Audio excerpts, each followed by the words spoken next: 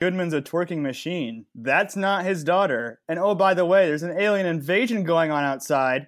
This is spoilers!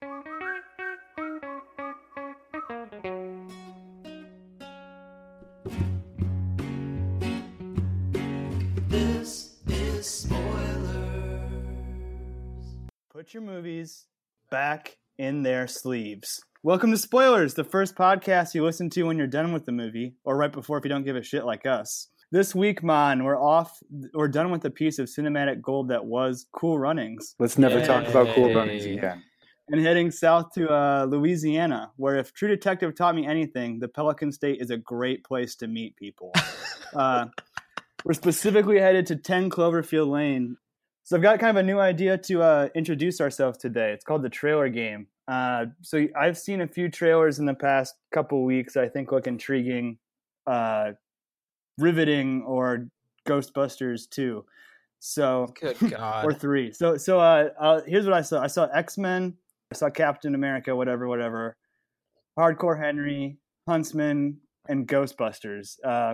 So we'll start with Stevie. What trailers have you seen in the past week, and what'd you think about it? This is a new trailer I saw, really intriguing. It's from Richard Linklater, who brought us Days of Confused. He's coming out with his 80s movie called Everybody Wants Some, named after a Van Halen song. And it looks awesome.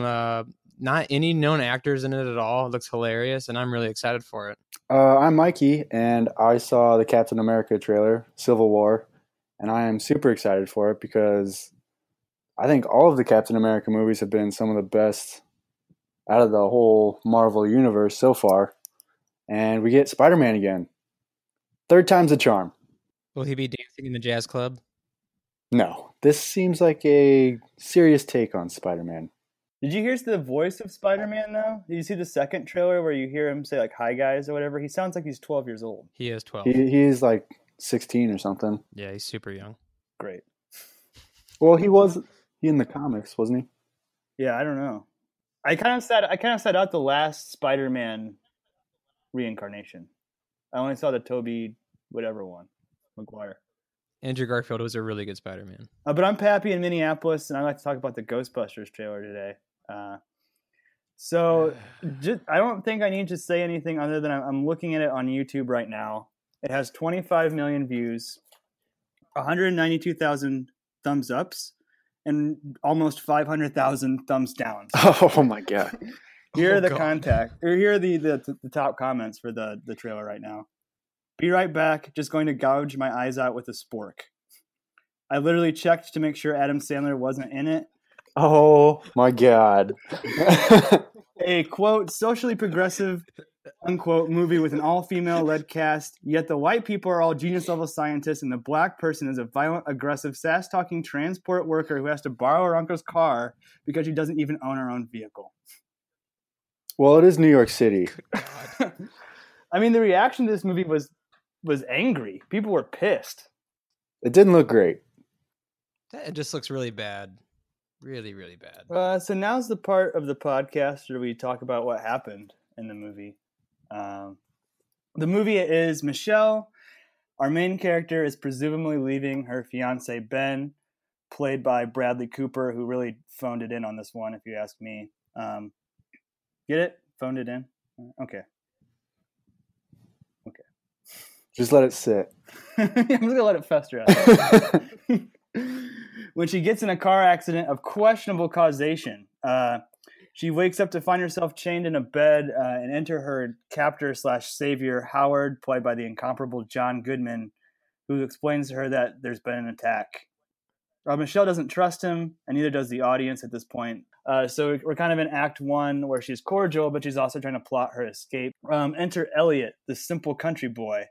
Any aspect of a romantic relationship is instantly shut down between them by John Goodman. I think she's trying to pull like some sort of misdirection to do her escape. But ultimately they show the scene from the trailer where she breaks a bottle over his head and she's able to make it all the way to the bunker door, where Howard's story is at least semi-confirmed because she sees like a zombie woman sort of deteriorating away. So now enter the second act of the movie, where it's sort of this montage of happy family time almost. They're cooking, they're cleaning, they're being a family. They play monopoly in life. At one point, Michelle cheats during life. She actually steals one of those little life tiles. I don't know if you guys noticed that part in the movie. Mm-hmm.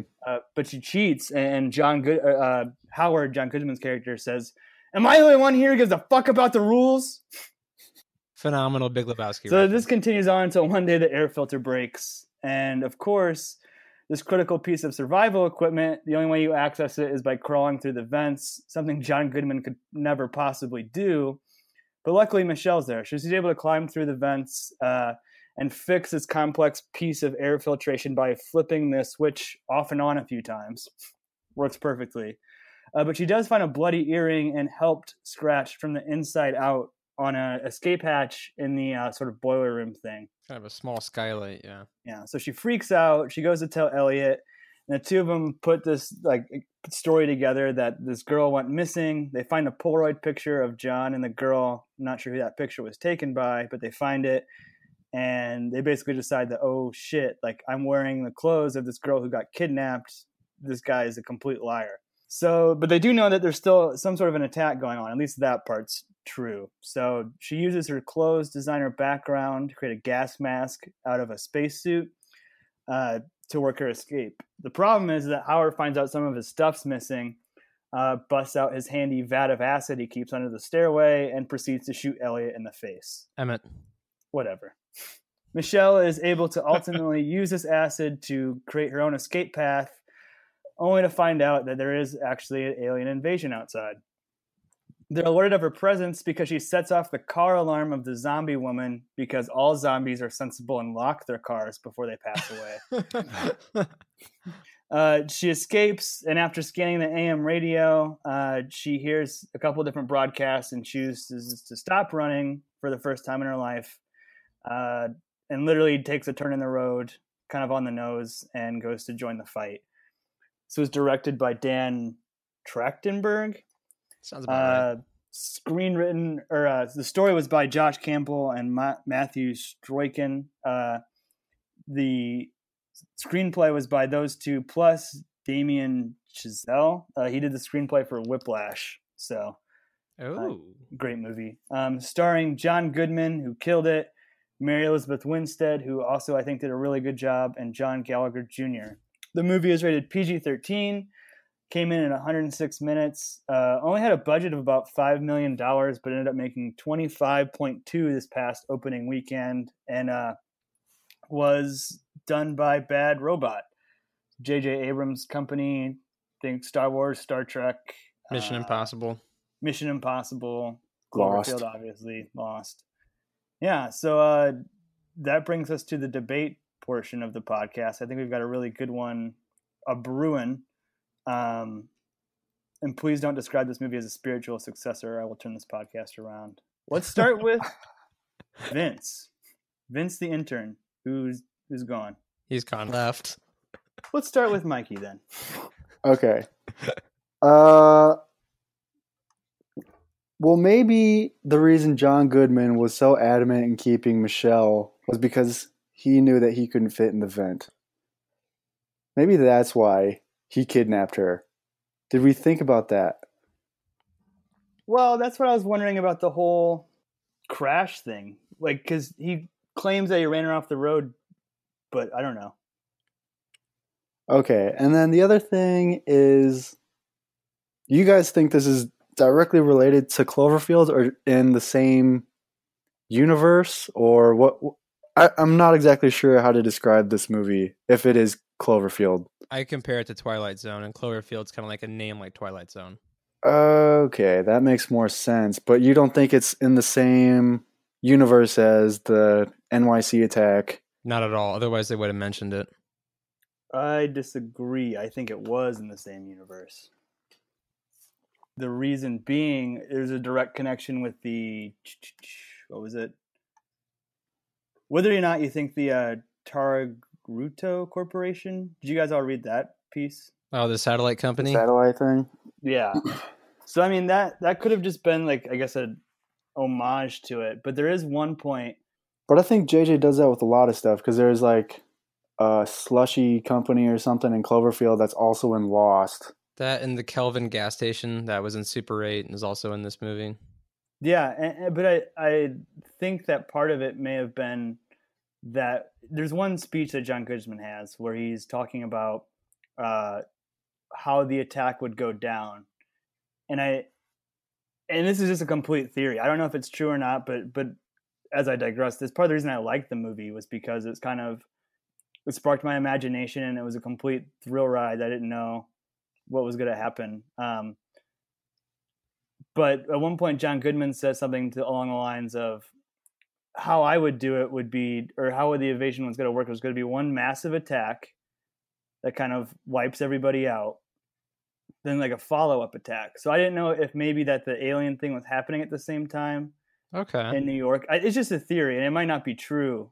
I hope it's true. But then when Emmett also mentioned something about the flash to the north, I didn't know if that could be like the nuclear bomb going off in New York or something. So I don't know. I thought there's a lot of possibilities there, and I think they left the door open very intentionally in a cool way. What year was the first Cloverfield movie set in? Was it in 2008? I don't know. Because in 10 Cloverfield Lane, Mary has an iPhone 5, or Michelle has an iPhone 5, and that wouldn't have been around during 2008 during Cloverfield. Right. And the attack couldn't have happened because, I mean, the timeline for the movie would have to be that literally the monster surfaced in between the time that Michelle was knocked out or whatever. Yeah. Also, how long was she knocked out? Because if if aliens were taking over entire cities in the time that she was knocked out, and she happened to be dragged down there before they got to the country, how long was she not aware of what was going on? That's a really good point. I feel like it would have had to been a while because this whole scene of John Goodman gets back to the bunker and Emmett fights his way in, gets injured, gets his arm in a sling, and then she wakes up probably like a day or two after that even. That was a pretty cool knee brace that she was sporting there when she woke up. Who owns that? It was terrifying. Why did he chain her up to begin with? Yeah, like there's no reason. I have no idea. It was just unless he thought he was gonna like freak out. She was gonna freak out and open the door. I mean, he is a survivalist, so I wouldn't put anything past him mentally. Then also at the end of the movie, I didn't like that they showed the alien. I would have been fine with them not showing what the monster or what the alien was at all. I think it kind of just took away from the suspense factor, for me at least. Because I kind of like that in Cloverfield where they kind of left you wanting more. But I guess this is a different movie. Well, that was like the worst part of the whole movie was the Molotov cocktail in the alien's mouth. What were those things? What were the worlds like? Yeah, what were those things? Looked like a mothership, honestly. But it was alive? Yeah, it was like an alien with armor. I don't know. It was hard to describe. And also that worm dog with that terrifying teeth that ripped off her mask. Like you really don't get like very clear shots of the alien to begin with. So I mean, or the aliens for that matter. I was happy they showed the aliens personally, because throughout the whole movie, especially with the whole kidnapping the girl thing and girls gone missing, you're like, oh, okay, it's just this nut who wanted to keep her down there forever, made up the story about the world ended. I would have been fine with that. That would have been that would have made me angry. But that would have been like The Village, though. Yeah, that would have been really. I'd have been like, okay, I just wasted my time watching that. And then out of nowhere, the aliens come, and I was like, oh my god, he was right about everything. But Michelle kind of has to make this choice of, do I stay down there and die with him, or do I go up, and try to at least live for a little bit? Mm-hmm. I don't know. I just thought like the whole timeline of her leaving her apartment and then driving through the country, like where was she heading? And then John Goodman somehow gets word that aliens are attacking, so he runs her off the road and drags her down there. and then aliens attack. Well, see, so that's the other thing too. Isn't there this whole conspiracy that the original monster was woken up with a satellite? Because he came from the seas. And yeah, there's that shot in the first one where the satellite goes down in Coney Island. Mm-hmm. Yeah. Yeah, so I mean, but he worked in the Navy as a satellite with data. And so maybe like I don't know, did he like somehow see this transmission come across and like get the idea that like something's going on, so he runs to a survival bunker. Like he has this inside military knowledge. He's running to a survival bunker, runs her off the road for whatever reason. I'm still not sure yet. Was that him behind her at the gas station in the beginning? Ooh, I don't know. Because if it was, I wouldn't be surprised if like he was just going to kidnap her anyway, and then it was just happenstance that the alien, like the attack happened in that moment. You know what I mean? It kind of bailed him out. Oh, that makes sense. What do you think about that, Pep? Think that's possible? So you're saying that he was planning on doing this the whole time? My thing is, He was planning on kidnapping someone. I think he was planning on kidnapping someone because, I mean, you can say he's a survivalist and a conspiracy theorist, but I also think he was a bit deluded in the fact that, because I do think his daughter was real. I think he kind of wanted someone to play daughter again. So I think he was going to kidnap her anyway. Yeah, no, I don't think that I don't think that he's a pedophile. I think he was trying to make his family whole again. Was his whole angle at it. That's like, you know, he like wanted her to be his daughter, like that scene where she touches Emmett when they're playing at dinner, and he just freaks out. And then he also like says stuff like, you know, my little princess, and also that super creepy moment where Emmett's already dead after he gets shot in the face, and he shaves. The best part of the whole movie. What a great detail. Dresses up, presses his pants, wearing a collared shirt, and you're like, okay, this just got real. He's just all over the place. So like even during the happy scenes, it's like you're walking on pins and needles whenever you're around him. You know yeah, there was like that 5-minute stretch. You're like, okay, I can trust Johnny Goodman. He's on the good side now. And then it just went to hell. Well, maybe he's like that because he knows what's going on with the whole satellite thing. Maybe that's why he's kind of crazy. Well, see, that's what I'm saying is that he somehow had access to information, knows shit's about to go down, and then like heads for the hills. But it still doesn't explain why he ran her off the road. But the brilliance of me to this movie is the ambiguity and like how many questions you have. This is what I love about movies, when they don't over explain and it's left for people like us to like talk and debate and think and it could be this way, it could be this way. I mean, in reality, dude, they probably don't even have a plan, right? I mean, like, well, probably just left all these doors open on purpose. Pappy, you and I talked about this on minor spoilers, but the first Cloverfield, that J.J. Abrams did an interview with Screen Slam, and he makes it sound like they have like an awesome plan. He's like, if I get to do it, it'll be amazing that I can connect everything with the third movie. So here's my theory. Here's what I think is going to happen is that the first movie was the initial invasion, and it's kind of like a defeat for people. Like everyone dies. Yeah. All of the protagonists die. And you're left with, we just nuked the largest city in the United States, which I wish one of us was a scientist.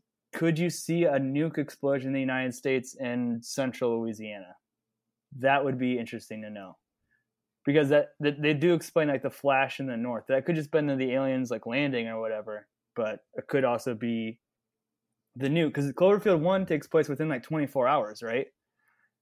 If like putting this timeline together, this invasion could have happened in the time that Michelle was passed out, in my opinion. That's true. Yeah. So that was like sort of the aliens dropping the nuke on us. They send in the ground troops with the gas or whatever. And then, so that's like the first movie. The second movie is sort of us realizing what's happening, laying low. And then the third movie, I think this was kind of hinted in the very, very end, which, yeah, it was on the nose and it was a little bit cheesy, but I like the fact that she stopped running and started to actually address her problems. It kind of goes back to the opening scene with Bradley Cooper. She was picking up the phone but wouldn't say anything. Now she's sort of dealing with her problems head on, and I think the third movie could be humanity fighting back.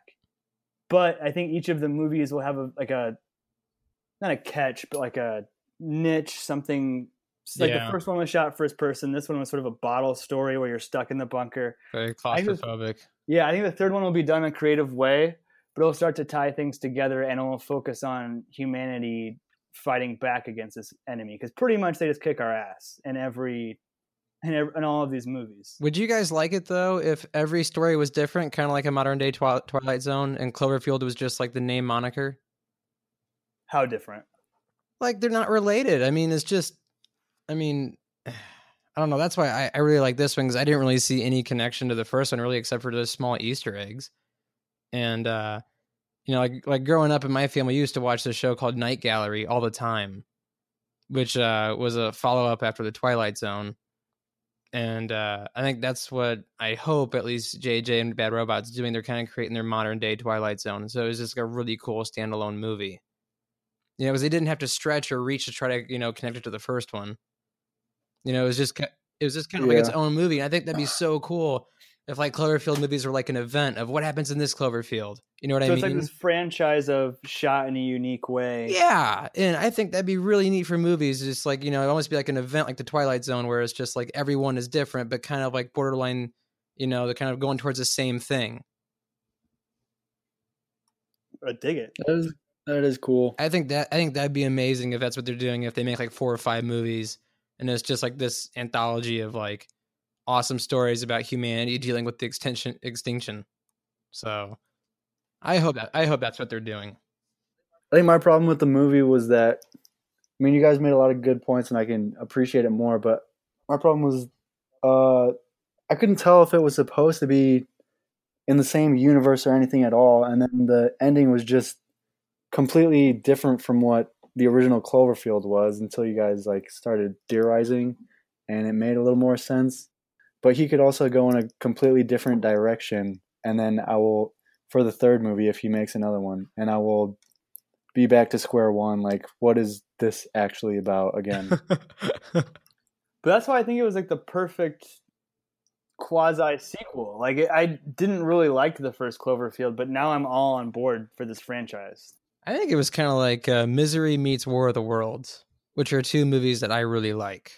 So I kind of addressed both movies. And plus, I love the ending of like the lightning flashing you see in like those alien ships just going over the ground trying to sweep for people. That was awesome, I thought. I thought the lightning going off and seeing their shadows of like their ship / armored bodies was awesome. Well, here's what I was going to say to Vince about the ending before he quit. His whole point was that I know exactly what the ending's going to be. Like, she's got to go to the thing. There's not going to be any monsters, and she's got to get out. If that was the ending, we would all be pissed as fuck right now. The ending came completely out of left field, and people are still like semi-pissed about it, or say it's the worst part of the movie. I would agree that it's not as, it's not as great cinema as the bottle episode and the tension that creates, but it was an ending that I don't think anybody predicted at all, and you couldn't have predicted it, which made it cool. It was an intense 20 minutes. I mean, those last 20 minutes, my heart was pumping the whole time. From like when she got up out of the skylight and like she's just like, they have that shot of her just like breathing through that mask and not really being able to run and being disoriented. I was like, okay, this is getting awesome. And then like when she cuts her suit, when she cuts a hole in her suit and she like starts like taping it frantically, and like you're just like, okay, she's just as crazy as Howard now. I feel like she actually believes that.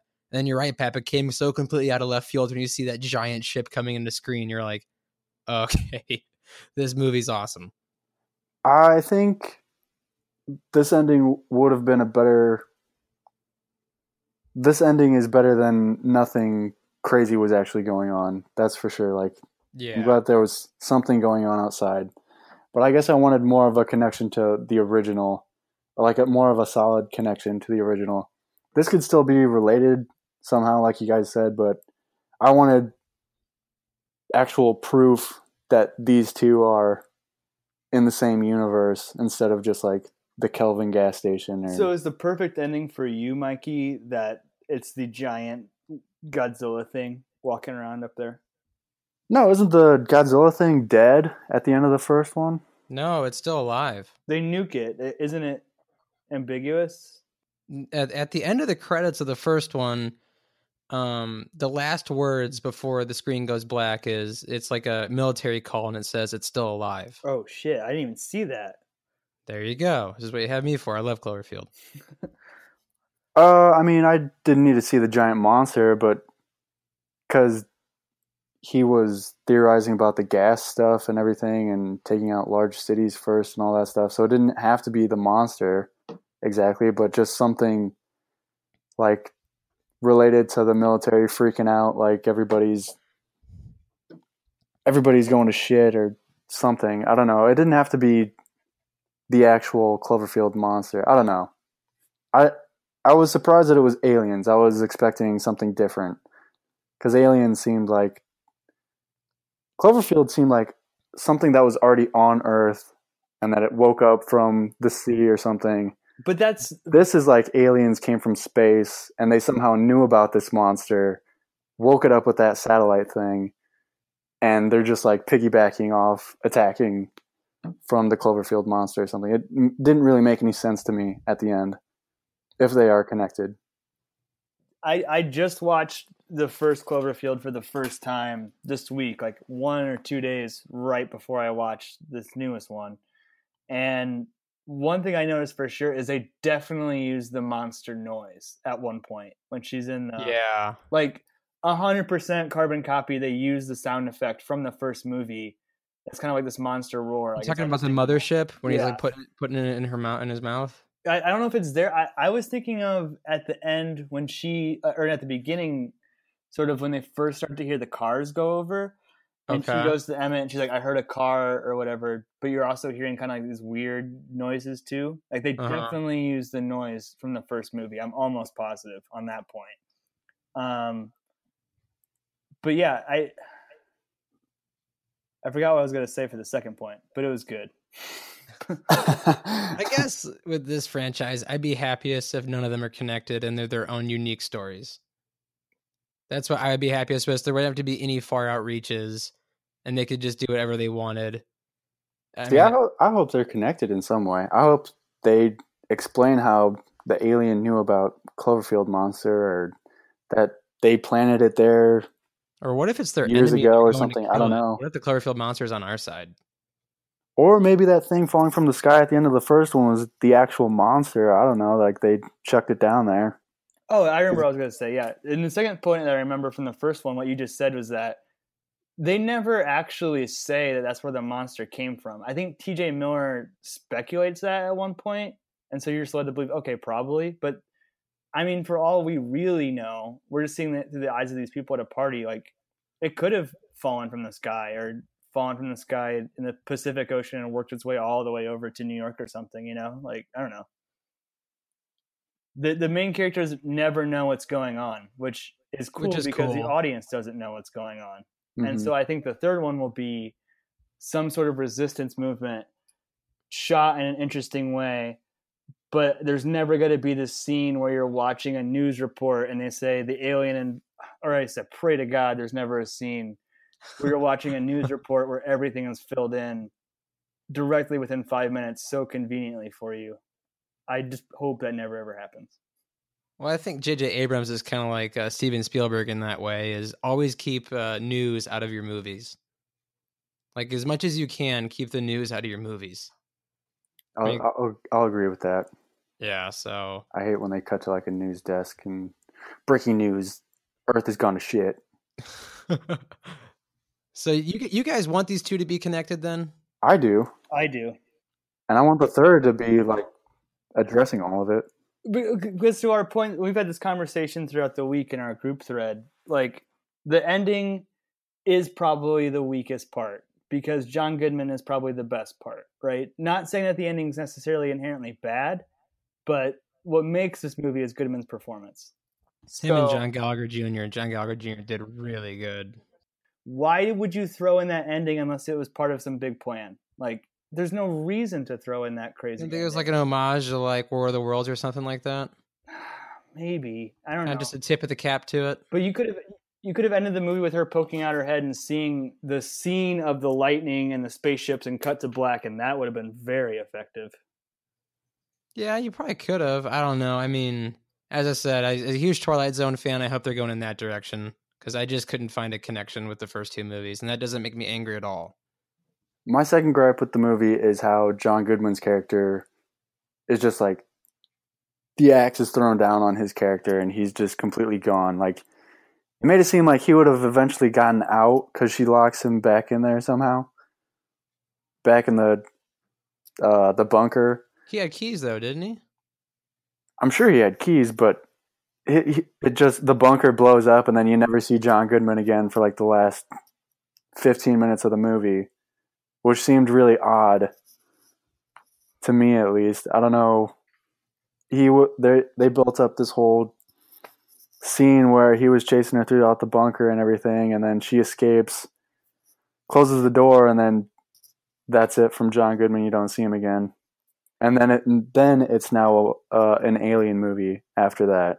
I agree. So I actually want to take a quick commercial break. I want to come back and talk about Goodman's performance. I want to talk about the humor that was used in this movie, and then also the PG-13 rating, because I thought that was pretty interesting. But we're going to commercial real break. Go to commercial real quick. This is spoilers. Grab a beer.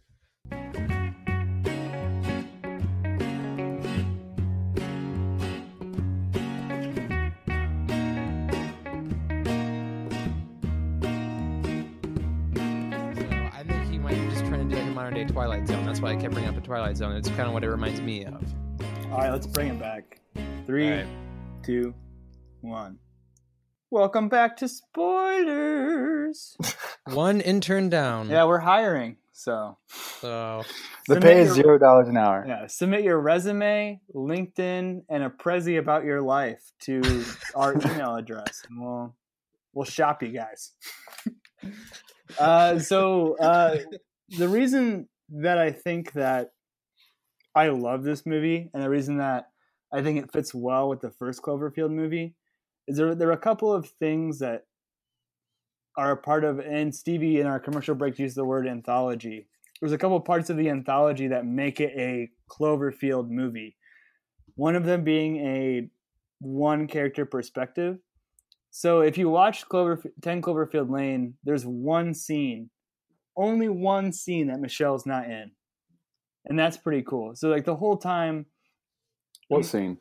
I only have one scene that she's not in written down. I don't know which one. Really? There's only one scene she's not in? Yeah, I think it's like an aside with John Goodman and Elliot. Oh, when he's talking to him at the kitchen or something? Yeah, I think that's the one scene she's not in. So the whole time. Like modern day, like sci-fi noir. That's awesome.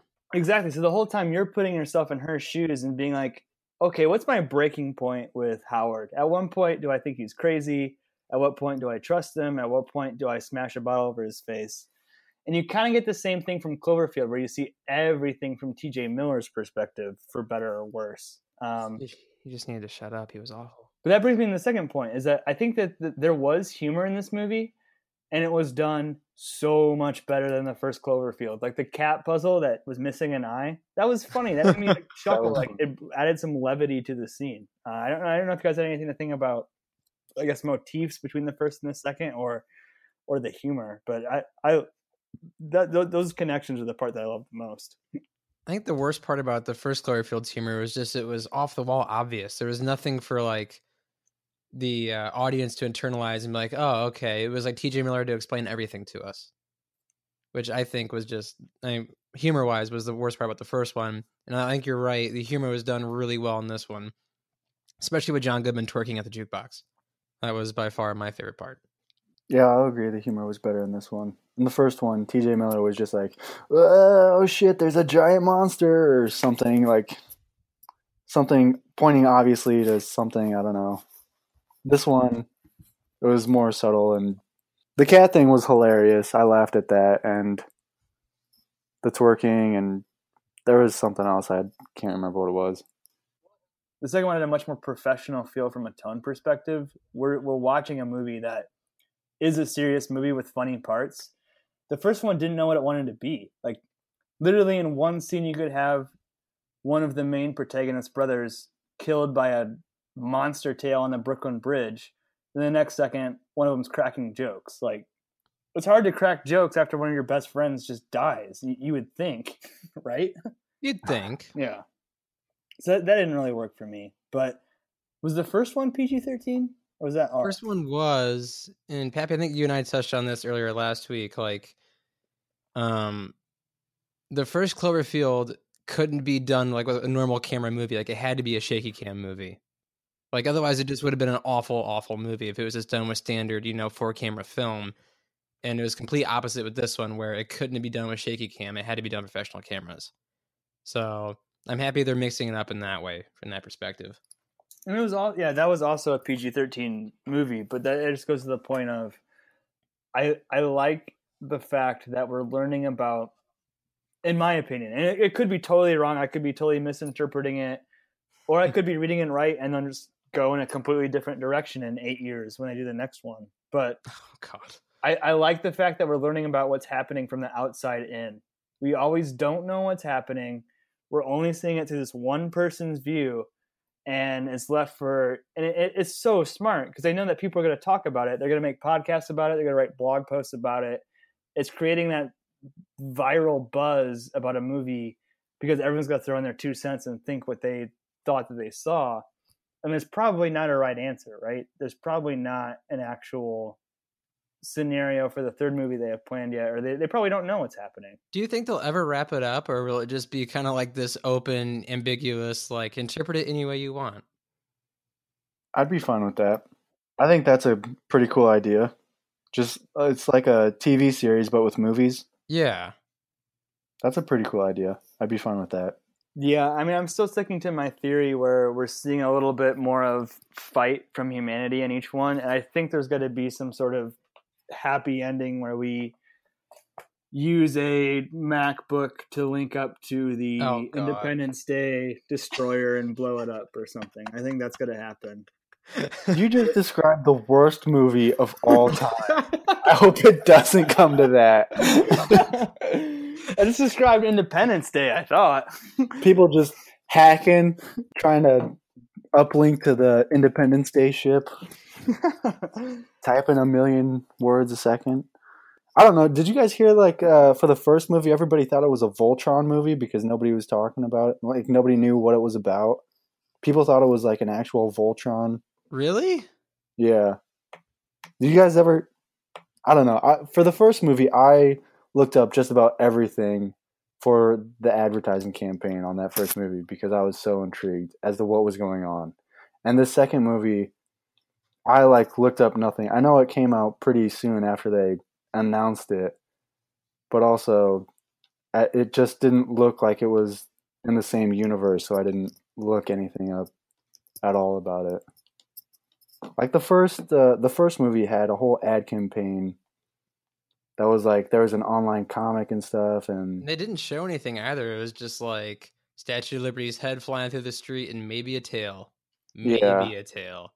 And so everyone was like, what is this thing? One of the best marketing campaigns of all time. Yeah, that, and I put The Dark Knight up there too. Which, I mean, it just brings me back to less is always more. Like, why are the first 3 Star Wars better than the second 3? Is they don't spend a lot of time in the fucking Senate debating Imperial law. Like, you don't need to tell me what's happening. I have you an imagination. didn't like the politics in Star Wars? That wasn't the most intriguing part to you? Trust my imagination. It's fun for me to see a movie that sparks my imagination. You don't need to tell me what's happening. I can fill in the gaps. You don't like passing intergalactic law amongst the planets? You don't like watching people debate? JJ That's needs why- to bring back. Sorry, go ahead, Stevie. Oh no, I was just gonna say, like I said, less is more because this movie had 1/5 of the budget of the first Cloverfield, and it was 10 times the movie. So that was just all I was gonna put in there. I don't know. I still like the first one more. But I mean, this one, you guys have convinced me that this is a better movie. And if it ties together the way you guys say it will, and the third, and if they make a third, this will be a great, like, franchise series type, whatever he's trying to do with the anthology Twilight Zone series thing. Like, this is a great idea if that's what he's doing with it. But as far as I can tell right now, they're not really connected, and I think the name was just used to get more asses in the seats is what it feels like. But I really hope it ends up being what you guys say, because then I'll appreciate it more. Well, I think it's about that time that we have some final reflection and thoughts on the movie and say yes or no. This movie will only require 3 yeses to go to these certified fresh. No, wait, we stole certified fresh. What's it called? We can't do that. Preserved. Preserved, Yeah, preserved. Yeah. So pasteurized. I'll go first. My final reflection would be that this is one of the best movies I've seen in theaters in a very long time. I think that's one of those movies that, as the internet has a chance to break it down, and when there's a really good torrent link out there, and when it gets released on Blu-ray, the speculation around it will increase. I think it was very intentional in the doors they left open. I think they were very smart in the way that the John Goodman character definitely said some things that were true, but said some things that were straight up lies. And it's up to you as the audience to figure out what of his you believed, what of his you didn't believe. It's a hard yes for me. It's the best Cloverfield movie with the franchise, and I can't wait for 2026 when we get the next one. Stevie? Oh man. As you said, one of the best movies I've seen in theaters in a long time. Definitely the best movie I've seen 2016. And I was very high on Zootopia, and this highly surpassed that. I guess the reason I really appreciate it is, I've mentioned this 1,000 times throughout this podcast. I really hope the first 2 aren't connected, and they're just making episodes, kind of like scary episodes. And they kind of just make it like 4 or 5 movies of scary, like a scary episode collection. I thought the real standout was John Gallagher Jr. as Emmett. I think he's going to get a lot of more attention in the acting world. I think he'll be a lead in movies in probably 3 or 4 years from now. And this movie is a hard yes for me. And like you said, I cannot wait for another Cloverfield. Did Goodman earn a supporting actor nom? Yes or no? I mean, I wouldn't be surprised. Like, he has to get nominated. That's the best performance of his career. Yeah. And that's saying a lot to me. And he was sober. That's a hard yes. He should at least get nominated. Yeah, if not win. Money? I mean, I can go either way with this. I hope it's an anthology, and I hope they tie them both together, because that'll be a yes for me, because I really like the first one, and I hope they wrap that Cloverfield story up.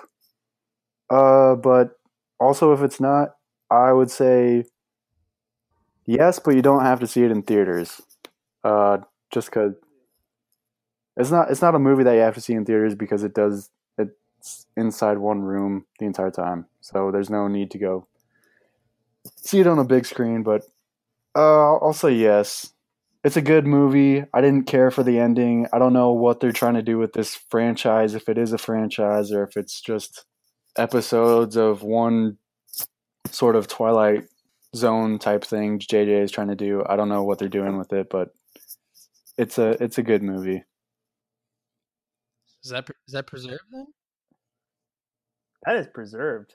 Nice. And great point. Do not waste your money and see this in IMAX. There's no reason to.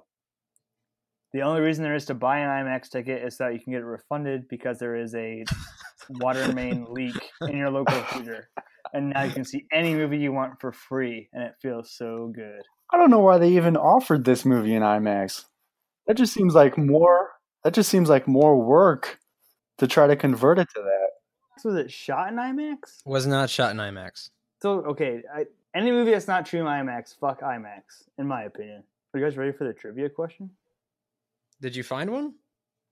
So here's the deal, and this makes it even more interesting that we only have 2 people instead of 3.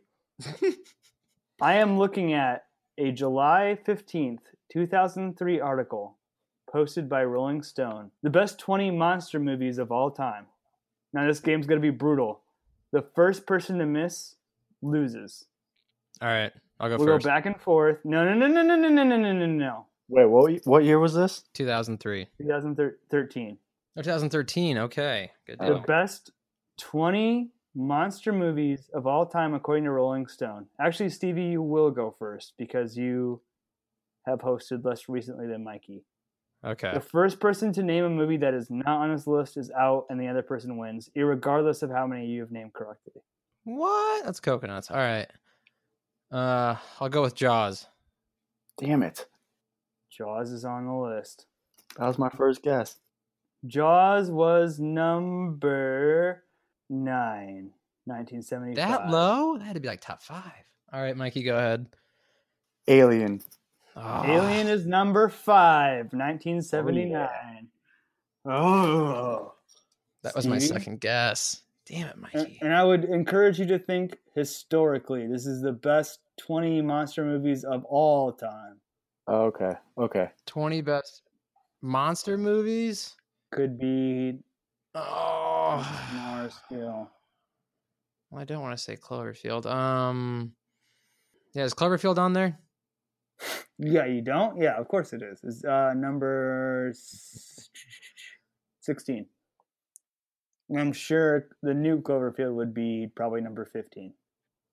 I'll say Godzilla. As number 1, Godzilla, 1954, the best monster movie Pew, of pew, all pew. time, bar none. I don't agree with that, but Yeah, our host loves Godzilla. So Godzilla's on there. Then Stevie, Is King Kong on there?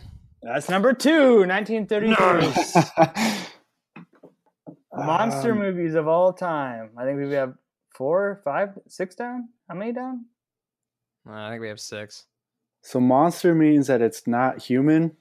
Is that what counts as a monster? It appears to me that this is sort of the classical monster vein, of extraterrestrial monster vein, and of supernatural monster vein. So either giant sharks or things that came from the depths or things that came from other places, not to give everything away. Spiritual world.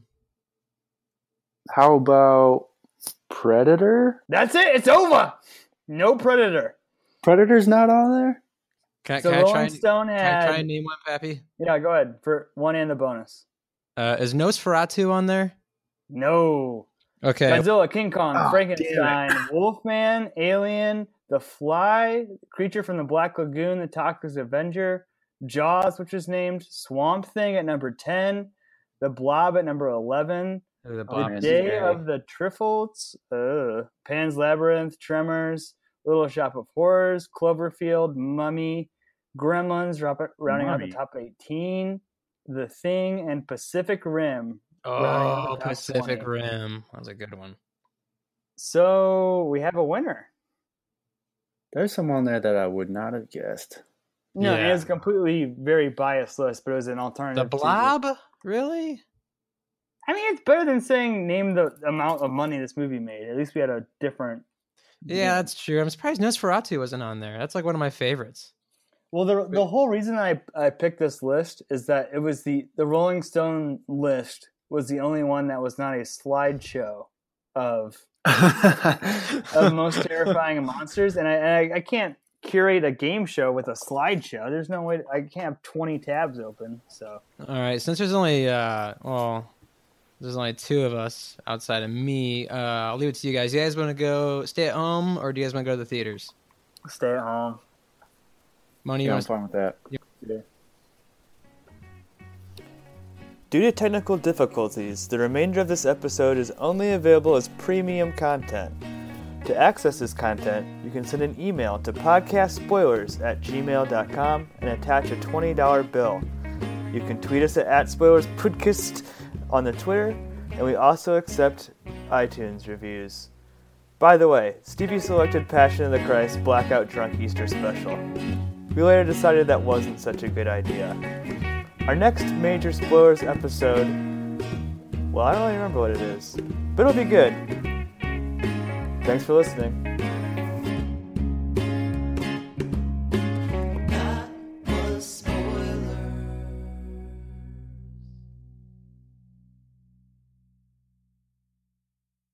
Yeah, that's a good point. I mean, Interstellar, you had to see in IMAX, just because that movie was huge.